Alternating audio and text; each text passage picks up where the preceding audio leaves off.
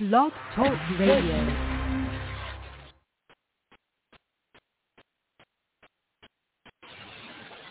Now, Dr. Deborah Carlin, your partner in excellence, in conversation with Richard Flint, the man who wrote the book on human behavior, talking about approaching our negative environment in this world with courage, confidence, a positive mindset, and definitely no apologies. I love that. Good morning, friends and colleagues and people we don't know yet, but you want to know us for sure, because the dialogue in here between me, Dr. Deb Carlin, and my good friend, my really good friend, and my co-sponsor on the show, Richard Flint, is always a kick and a half. And that's basically why we say no apologies, because we don't want anybody to feel kicked in here. Agree? In today's episode, we've been going back and forth about topics and, what do we want to talk about, what's top of our mind. And listen to this. How about if what you do in your life is to listen to what you know, not what you fear?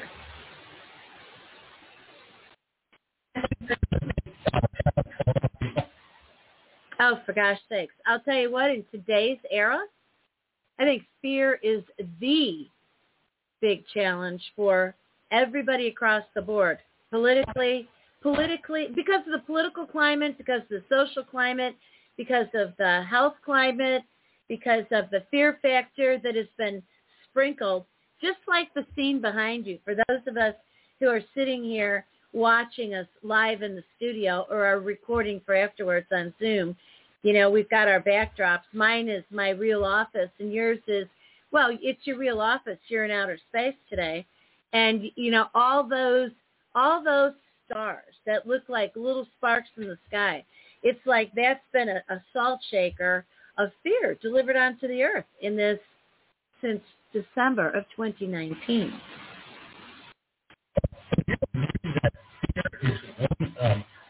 Emotions that can be used to manipulate people.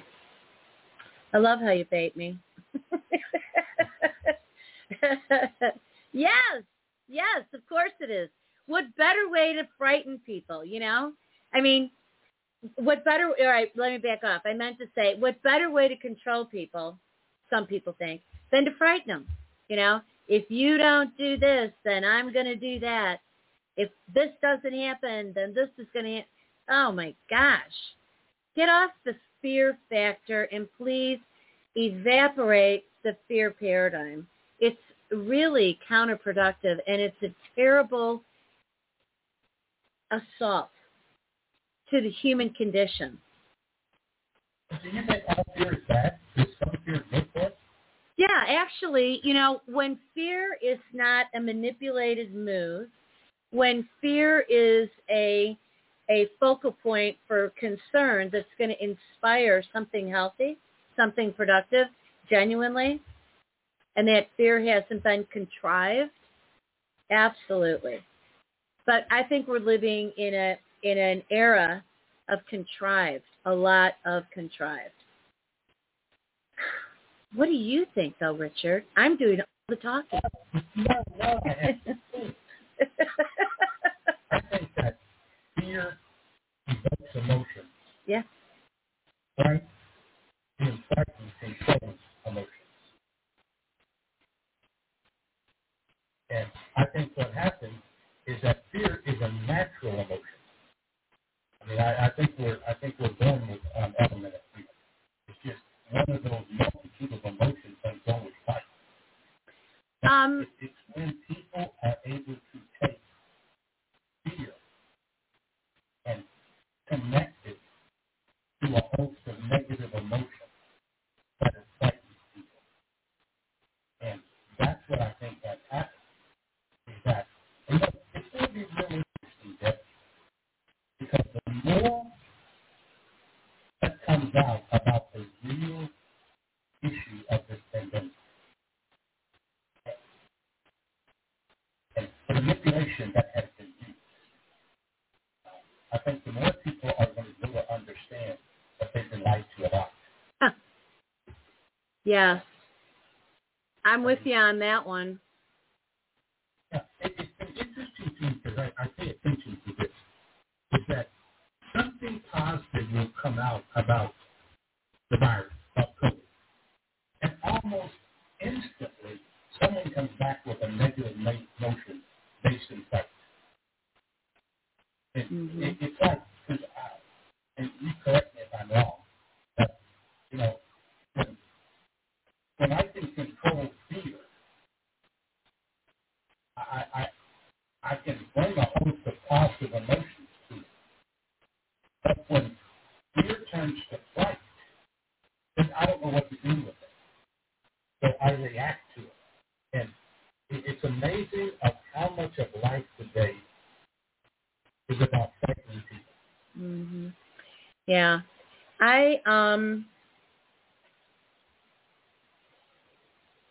I'm looking at the ways in which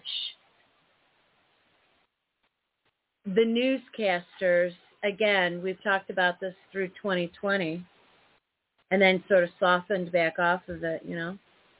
The newscasters need to keep their opinions out of it. If you're on a show and you've just got a show, that's your platform to say whatever you want. But if you're on a particular brand and it's not your show, you're not there to tell everybody what you personally think. You're supposed to announce the news. You're not a journalist because you're not drumming up the stories. You're delivering a script. But stop injecting your personal insight because it's not very insightful and it's not very smart. I hear so many of these people on the news, which I rarely watch, and I mean rarely. It was probably a month since I looked at any television news, and I don't listen to it on a radio channel or even on the internet. But because I'm tired of it, and people are talking so much about it, and it's like, well, for what good? I watched it every day, 2019 and into 2020.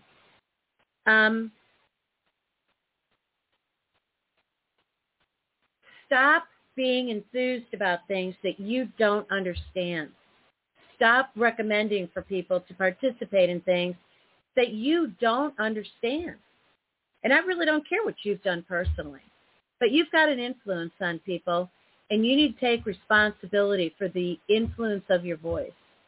So don't be cocky, don't be sassy, don't be sarcastic, and don't be advising the American public when it's not your show, it's not your platform. Just read the news.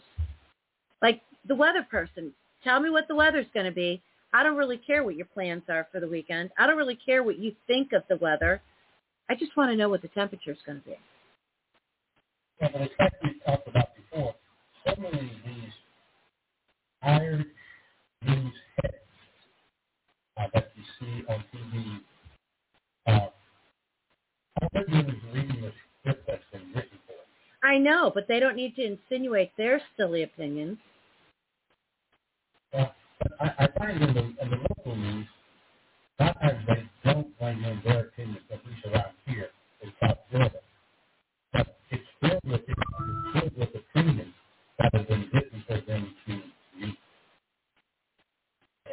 I wonder how many of these people that read the teleprompters really believe what they're reading. It's just their job to read. That's all they are. They're just a reader. That's all they are. And I don't like what they're reading, but I dislike even more when they are genuinely shooting off their mouth with their stuff. Yeah, that's where you go to like CNN. CNN is just a bunch of people just shooting off their mouth. And aren't they all like that? There's no facts to it. Yeah, aren't they all like that? I mean, I don't want to represent endorsement of any of the news outlets. But let me get back on the track of fear. The fear that's taking place right now. You know, we have a president of the United States of America who delivered a veiled threat That was when I flipped off the news this morning. He has a brilliant idea about why the nation's numbers are dropping across every state in terms of incidence of this virus. And he's attributing all of it to these injections. And he's saying, and for those people, and I quote, who aren't going to be vaccinated, they're going to have to pay the price for that. Pay the price for that? What is that price, sir? What are you going to do to those people? And again, what that is, it's the attack that we're under that's becoming more and more vocal. That you and I, as a human, as a citizen, we have no rights. Well, I'll tell you what. Yes, we do.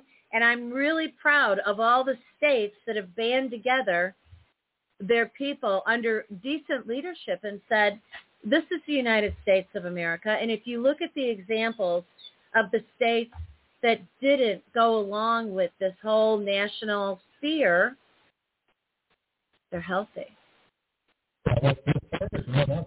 Yes. And Texas is another. Yep. But they have leaderships. They have leaders. They don't have puppets. That's right.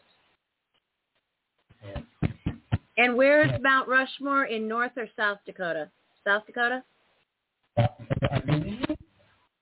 So South Dakota's another place. Idaho. I like the governor of South Dakota. She's sharp. Wow. Yes. Yep. And smart. Yeah. And, when you say that to people who are fearful, they don't know the numbers and they don't believe them. So, okay. Why not? Why not? Why not believe them? Yes. When I was in the hospital in Missouri, I was in there 5 days because of COVID. Yes, because you, my dear friend, even though you had cooperatively gotten an injection, you still contracted the virus. Yeah, but the good news is the doc said that because I had a week to get that shot and the antibodies started to build up in my system, that was one of the reasons that I didn't have it real bad. But the thing that I watched while I was in there, but it was really interesting because I had a hospital room by myself, and I set up my office in there. Yeah, of course you did. You referred to as my Midwest office. It was interesting because when the nurses would have a break, they'd come in and sit in my room. I bet they would. And we would talk. Yeah. And it was interesting listening to them because they were a great example of listen to what you know, not what you feel. Very good. They would talk openly about what they were seeing and what they were experiencing. And the doctor that I had, she was remarkable. But to make sure that on her rounds every morning, I was her last stop. And she would come in and she would sit down and talk to me. I love that. We had several moments before we talked about who do we need to be listening to today. And they keep talking about listening to the science. Mm-hmm. Yeah, right. Yeah. Who defines the science? Yeah. But she, my respect to her just grew because her whole thing was, why don't they listen to those of us who are on the front line? Why don't they come talk to us? Yeah. Rather than these speaking heads. They're going to say whatever they're being paid to say. So, what kinds of things did you hear from all these healthcare workers? That the virus was real. Of course it's real. But the news made it much more dangerous than what it was. Absolutely. And it's like the doctor was saying. She said on several occasions, why don't they come talk to me? Well, I don't want to hear what she has to say. Exactly. So early on, I started doing research about this COVID-19 and what kills it. It's really interesting. Warm temperatures, sunshine, cleaning, for most of the time when we shut down in March of 2020, I started immediately in April going out and, making sure that I got several hours of sunshine every day. And then during the summer, it's real easy for me because I absolutely worship the sun and the beach and the water. So my office was outside and I would be in the sunshine. And it hurt my heart to see people out taking walks. Are they breathing the fresh air? No. Even if they were alone, even if they were running, even if they were on a bicycle. So, the fear really drove things. So I love it that she said, I wish that they would come and talk to us because they had a different experience of it. So did she see a different experience in terms of how to treat it? Yeah, she was talking, we know more now than we knew back in March of last year. So I hope that I'm now pinned to Donald Trump because of the fact that medicine they gave him in the hospital, I got 4 bags of it. I got one every day. So yeah. She was saying, this is another doctor, the doctor that actually told Dixie and Brandon take this guy to the ER. She was saying, this is the most powerful thing we have today. And Ivermectin? Ivermectin? With an R, I forget what it's called. But Regeneron? That's it. Sitting here.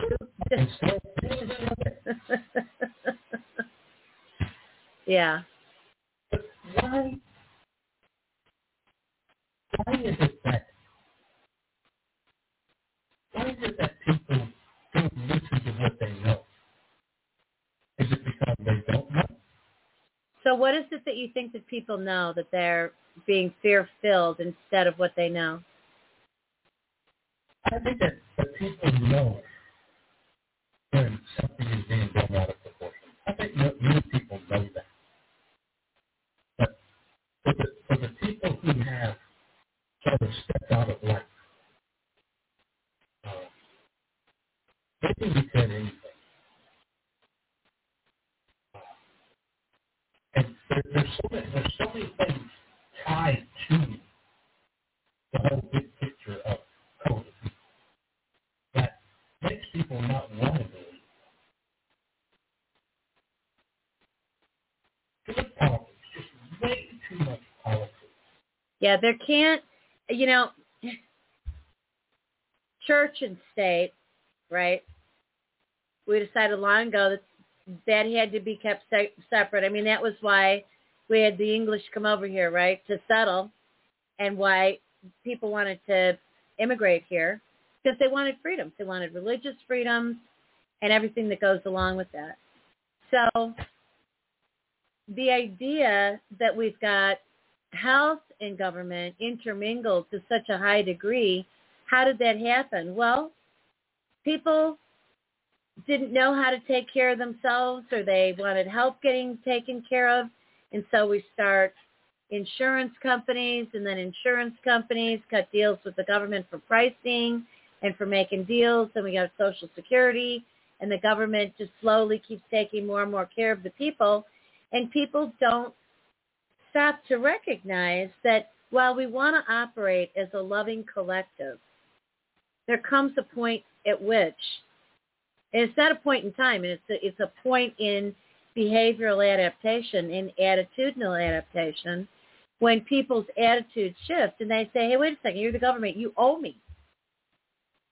You owe me my health. You owe me my health care. You owe me housing. You owe me this. You owe me that. But if you want freedom, you know, you can't say you want freedom and then you demand something, and you get unreasonable about it. So I look at all of this and I think to myself, you know, I think that there's malintent in some places, but every bit as much, there are people who actually really believe what it is that they're saying. Is I'm watching them and I'm thinking, that's actually not true. That's actually not accurate information that you're spewing as an expert here. So what I'd really like to see happen with our American culture and then, you know, around the world, I mean, I do care about the whole planet, but I care first about my own. You know, it's like take care of your own household first and then care about the neighborhood.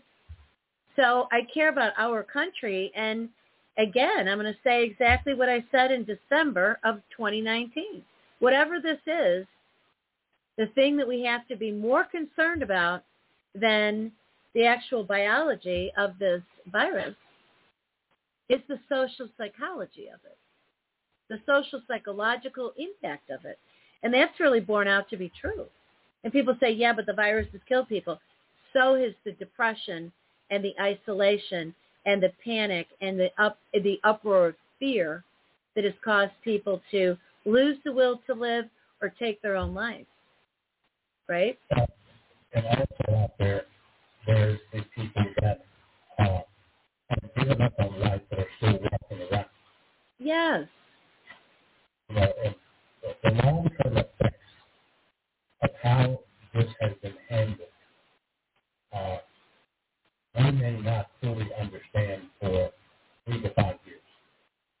Well, I actually think it's going to be a longer trajectory than that because the impact on our children, you know, children who are born in the middle of this, who are deprived of the opportunity to learn facial recognition because they only see the eyes, you know, the development that takes place during all that. I mean, there's all these unintended consequences to anything that we do. And let me be really clear, our message here, and one of the reasons why we say no apologies, you know, we're the influencers with no apologies, it's because we are here for benefit for all and harm to none, and no malintent for anybody or disrespect. It's our conversation is always about love and wanting to help. But for those people who are nefarious, you know, they'll take the insult and run with it. It's amazing how we've taken this virus and used it for whatever cause we want. You know, just the amount of the platforms that this has opened up. And not only has it brought out fear, because I think fear that becomes fright creates anger. And I think a lot of what we're seeing today is just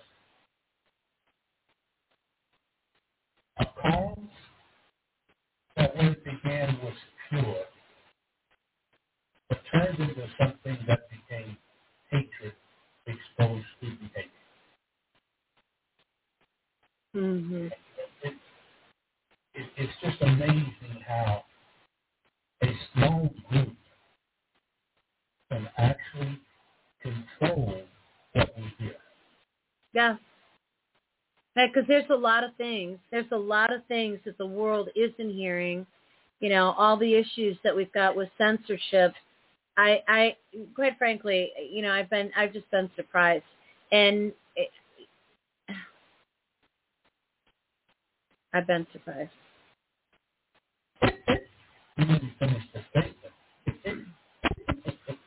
I've been surprised, and I have felt anguish about it because there are some really beautiful movements happening around the world. to illuminate for people how to be healthy. And they're being censored. You know, their videos on YouTube are being depleted because their accounts are being closed. Why? Why do we not want to allow people to be as healthy as they can possibly be and learn about it? We are in a time that I think maybe once or twice before in history we might have been here, but we are in a time where the fight has almost put some people in a panic mode. Well, yes, not almost. And when you get into that mode, you tend to retreat. Mm. And as people have retreated, this counterculture has come forward. You're right. I know. So here's one of the other things about this. As people listen and they're trying to figure out, you know, are we pro inoculations or against them? Are you and I on different fences or same fence?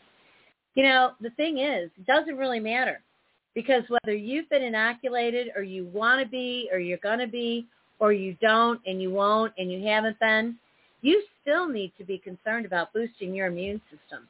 You still need to be concerned about your strength, your core strength, and your core strength training.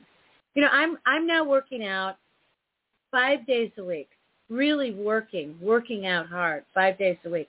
I want my strength and my best health. And quite frankly, I found last year and most of this year so far to be pretty bummy. You know, I still have my vibrance. I still have my daily happiness, but I feel that pinch of something on me that makes me feel sad, concerned. Do you think that sadness can also be an emotion that gets dumped into fear? You mean sort of like a chopped salad ingredient? Well, you know, I get fearful, and what do I do? I retreat. Yeah. And maybe the things that were healthy for me, I stopped doing because I'm fighting. So when you take the joy out of my life, and fear and fight can take the joy out of your life, then it's replaced with sadness. Yeah. And it's amazing right now when you walk around and you look at people, even though you can't see their total faces, you can see their eyes. Yeah. And you can see the sadness. Well, I'll tell you what, I'm doing a lot of really intentional work with my thinking, my feeling, my energy, my heart math. You know, I wear my biofeedback device, and I'm working on my coherence between my mind and my heart. I mean, it's a wonderful, beautiful science. And I recommend everybody go to heartmath.com. And if you want to learn it, you can learn it there. If people want to learn it, they can come here, and I'm happy to talk about it and teach it. And actually, I'm designing programs just so that people can learn it from me officially, you know, formally. And when I leave my home, I have a conscientious intention that I've got a field of love and happiness that I carry with me everywhere, because I don't want to go out into the world and have that infect people in a negative way because I'm angry, you know, or frightened or sad. I want to go out into the world and be happy, and people look in my eyes, they see happiness. Do you think that fear can affect hope? That the more fear we dump in people, the more we weaken their inner foundation of hope? That's exactly what we do. Absolutely. So speaking of which, while we're sitting here, essential oils on my hands. People might think it is essential, and this one's called Breathe. Conversation takes my breath away. Seriously. The thing. It can remain to be essential. Yes, me too. really, all the things that we can do that people might think are, hunkety-doo-dah. I mean, some of them probably are. But natural remedies and nutrition and building our immune system and exercising, praying, doing meditations, things that are really good for our mind and good for our spirit, those are things that we really need to be doing. I'm so glad that churches have opened back up. In the Catholic Church, I'm very displeased that our sacraments won't be returning, or they're returning in very limited kinds of ways that make it feel alien and fear-filled. Not crazy about that. How do we help people keep their fear as a positive and not a negative? How do you keep fear from being the fact? We play mind games, healthy ones, and give people strategies and exercises. And you and I design programs that we do, and we offer them for people as retreats.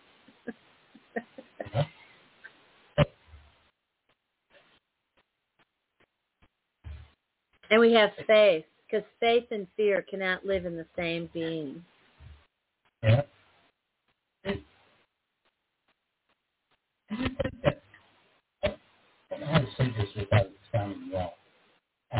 I bet it won't sound wrong. Just spell it out.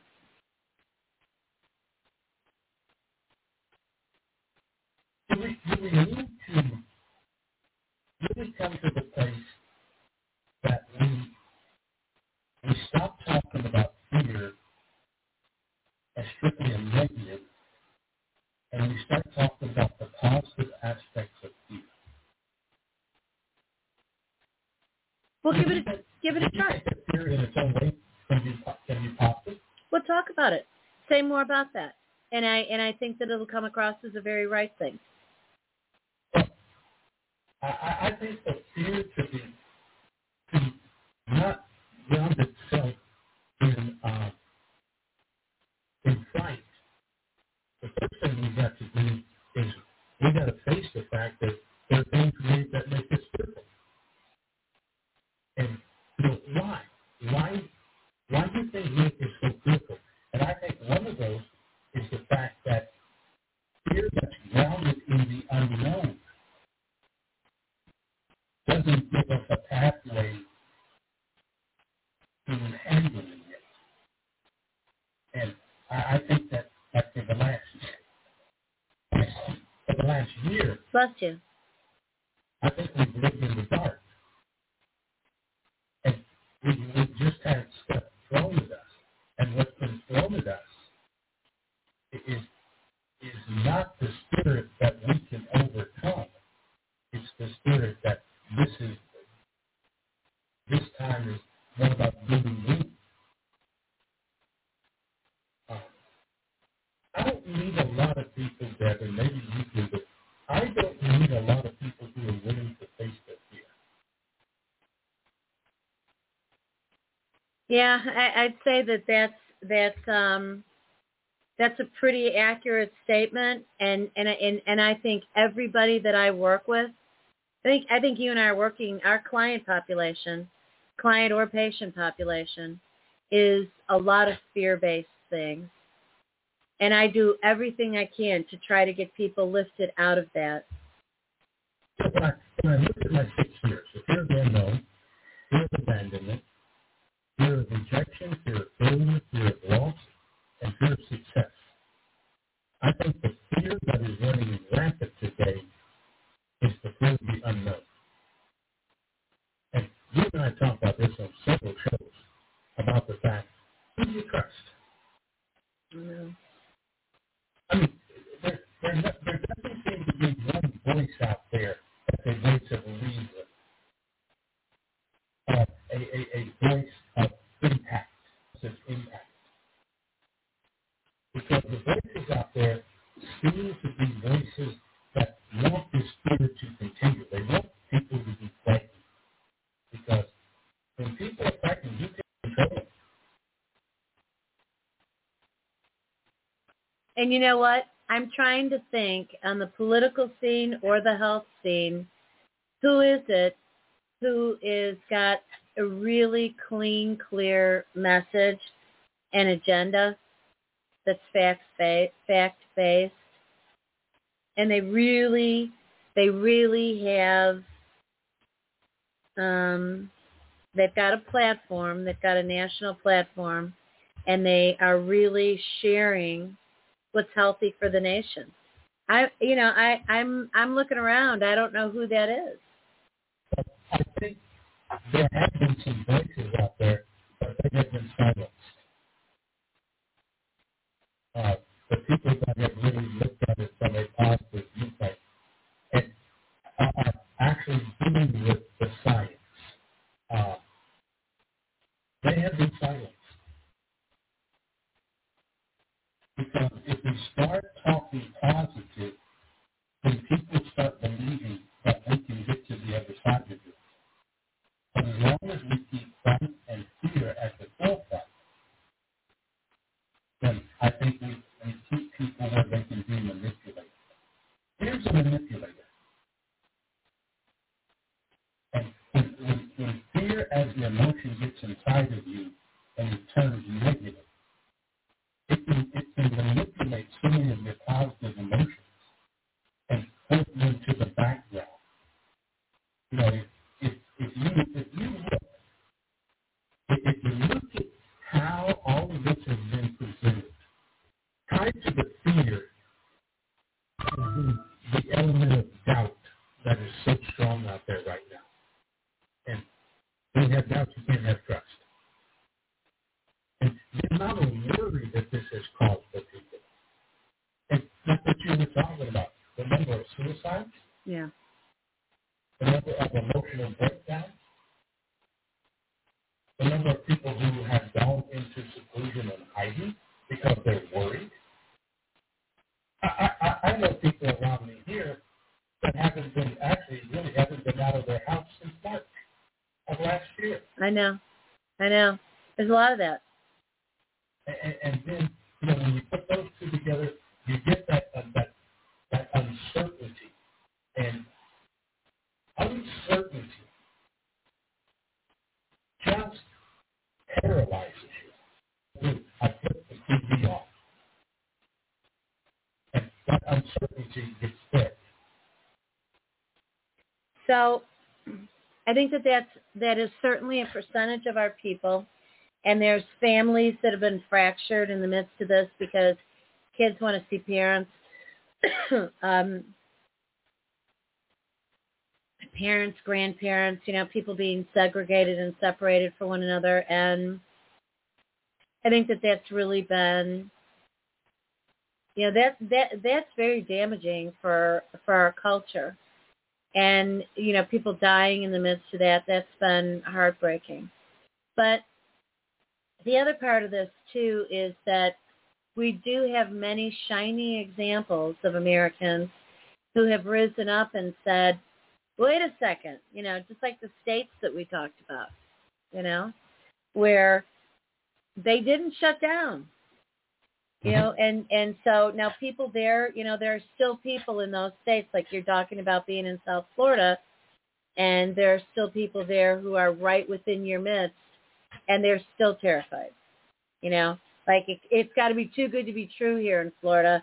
So, okay, maybe this is the way it is, but I'm gonna stay here and protect myself. Okay.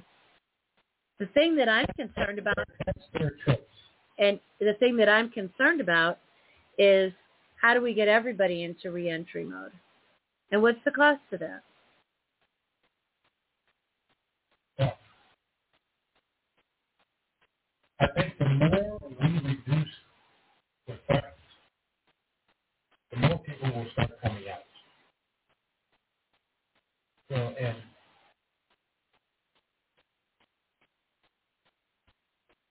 we don't know what's in this vaccine. And I know your feelings on this. You know, they're very strong.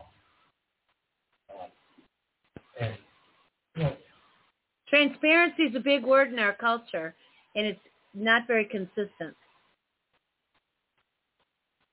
But, you know, I wish I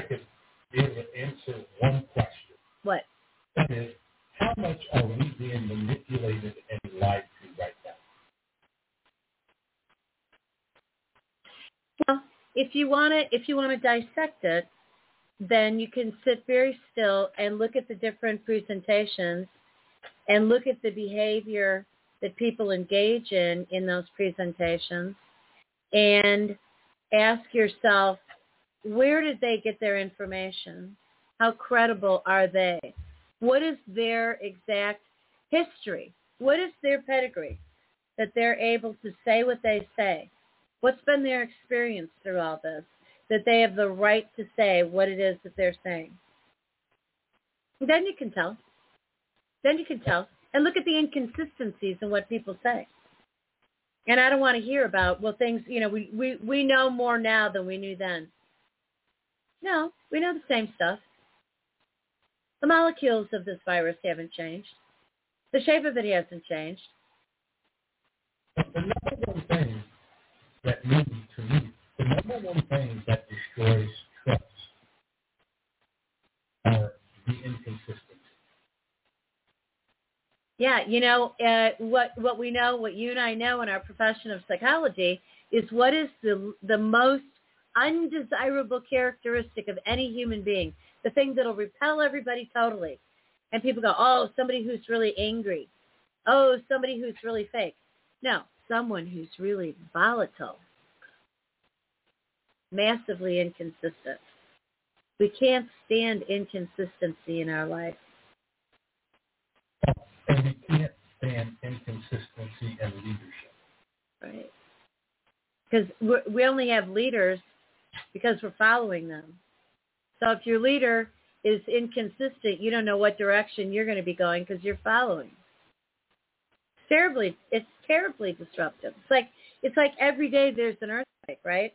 An earthquake is a terrible experience to go through because literally the earth underneath your feet is unstable and the building that you're in is shaking and coming down all around you. I put the three words around the leader together. Leader, leadership, and leading. And to me, the leader is the person. Mm-hmm. Okay? What are the qualifications that make you want to follow that person? Or Okay? qualities as well as qualifications. What is it about their behavior that says, you know what, I can believe, trust, and have faith in this person? That's missing today. I know, it really is. Isn't it sad? Yeah, right. And then when we look at the word leadership, that takes the role of the person to the role of responsibility and accountability. So when you look at the person who has the title and you see their inconsistencies, how can you trust them? Well, I'll tell you, this goes from an international level to a national level to a local, regional level to a household. People want to know why their children are out of control. It's the same thing. Inconsistencies. We want to be able to count on people. We want to be able to count on one another. You and I know that every Tuesday, except last Tuesday when I didn't know you'd be here. And I was here and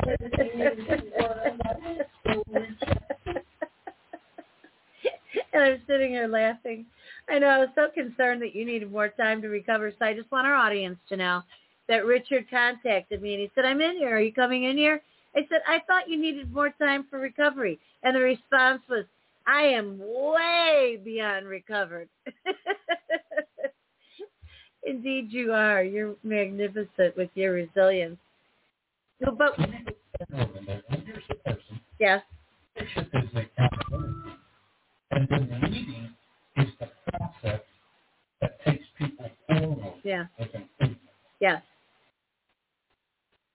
And I'm not sure. I'm not sure why the people who have the term leader are not manipulated. Well, here's what I tell people. when people say to me, oh, I hate people in your profession. You all play mind games. early on in my career, I was very defensive about, no, I don't. I'm just trying to help. Really, it's not mind games. Now I say, yeah, but mine are all healthy and highly productive and benefit to all and harm to none. Then people will say, Dr. Carlin, isn't that kind of manipulative? And I say, look, manipulation is not always a bad word. To maneuver, to manipulate, to massage so that things end up healthy does not have to be a negativity. It doesn't have to have a negative ick to it, a negative energy to it. Am I manipulative? You better believe I am. I mean, like I even just in terms of how we put ourselves together to show up, it's a manipulation because we want to look our best. If I didn't manipulate the way I look, you wouldn't want to be here with me.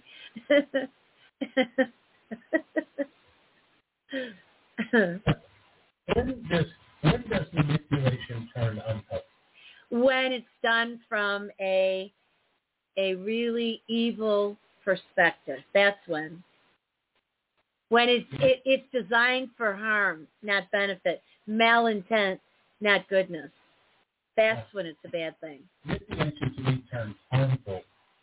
And what I'm doing is I'm trying to use you to achieve my agenda. When what I'm doing, I'm manipulating you. I am taking away your control and replacing it with doing you with what I think is right for your life. I think we need personal freedom. Well, and I can do that through the presentation of information. Well, you and I do a percentage of all those things, but we do it from a place of faith, discernment, goodness, benefit for all and harm for none. We feed people information and advisement. I hope I never come to the place where I try to manipulate through convincing people this is the right thing for their life. I agree with you. And that's a danger with a lot of people who are in our profession. Yes, it is. You're 100% right. They're not there to direct people. They're actually there to manipulate them. Yeah, and that's one of my issues with people who are untrained, really truly trained, and it's really funny because over the last decade, credentials have come under great fire. You don't have to be credentialed. You don't have to have an education. You just go out there and do whatever you want. Yeah, well, not when you're playing with people's lives. Not when you're playing with people's health. There needs to be all kinds of professional standards and training and insight, and that kind of stuff takes years and years, right? 10,000 hours till you're a master of it. A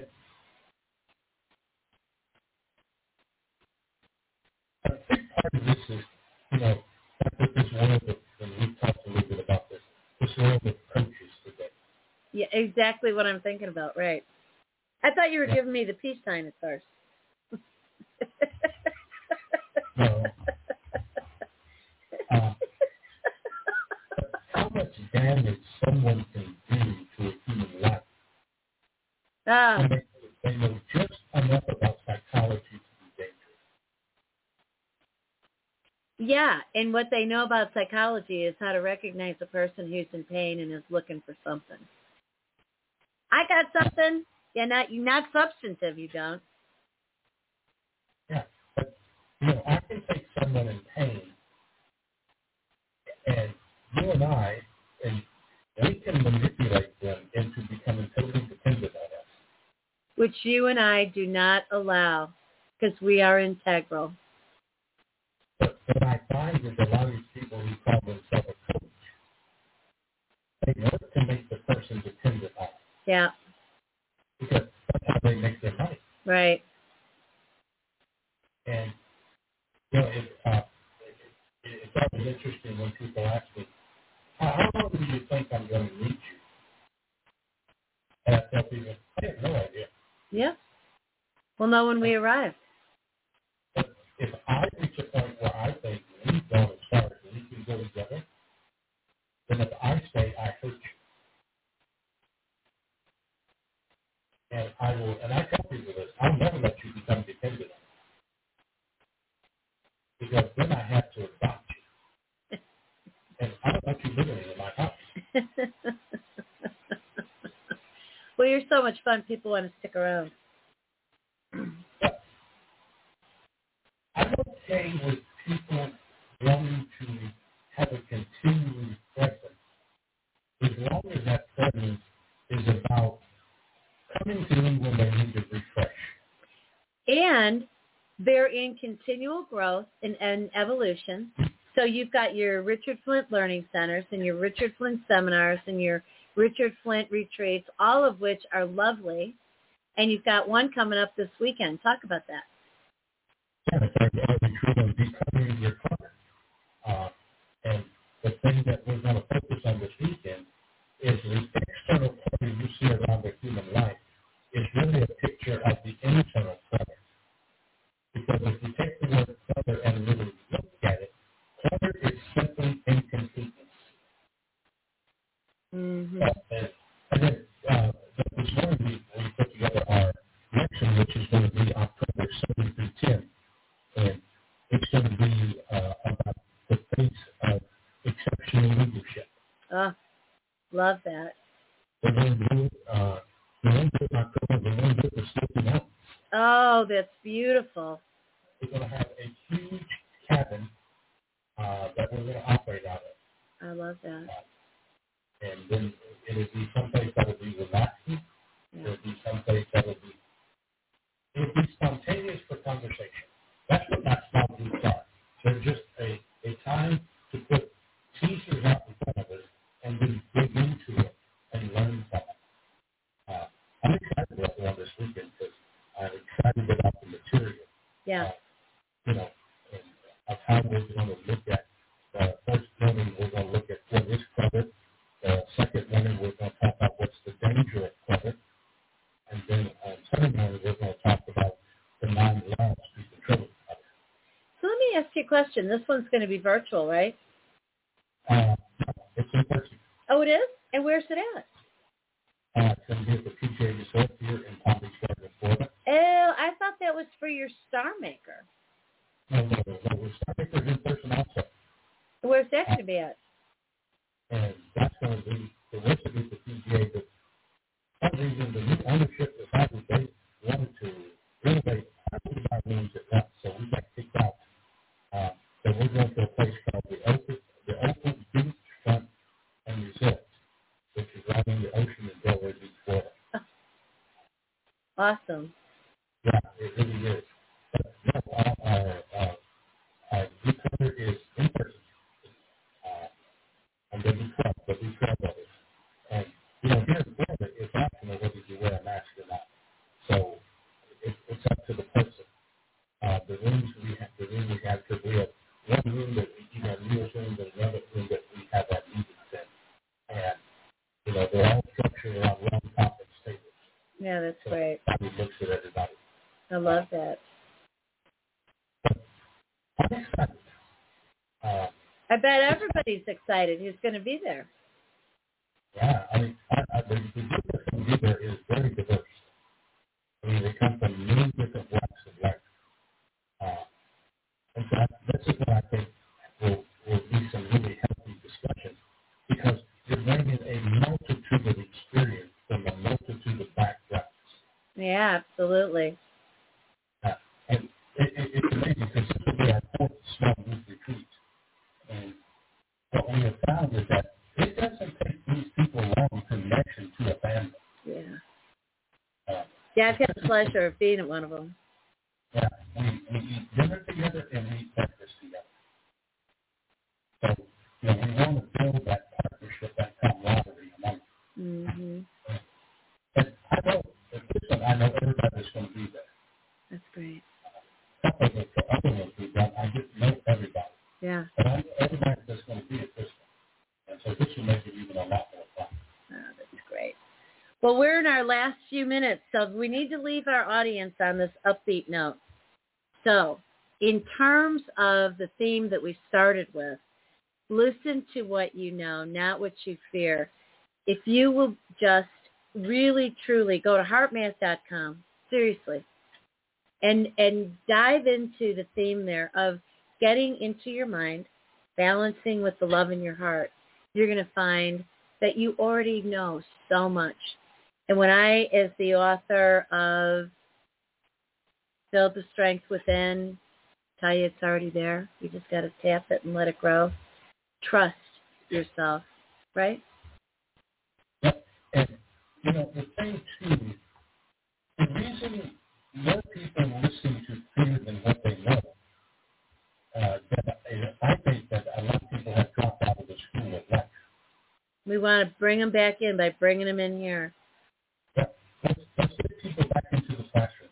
Let's get them into the learning center. Let's get them into these small group retreats. Let's get them into experiences where they have to step back into the light. This background behind me, I love it. Because I think there's a universal knowledge out there. I do too. But to experience that, you've got to step into the classroom of life. Proclamations from Dr. Deb Carlin and Richard Flint. Friends, and Richard, stick with me here. We are going to end it for today and say we'll see you next week. Thanks for being with us. Bye-bye, everybody. Bye.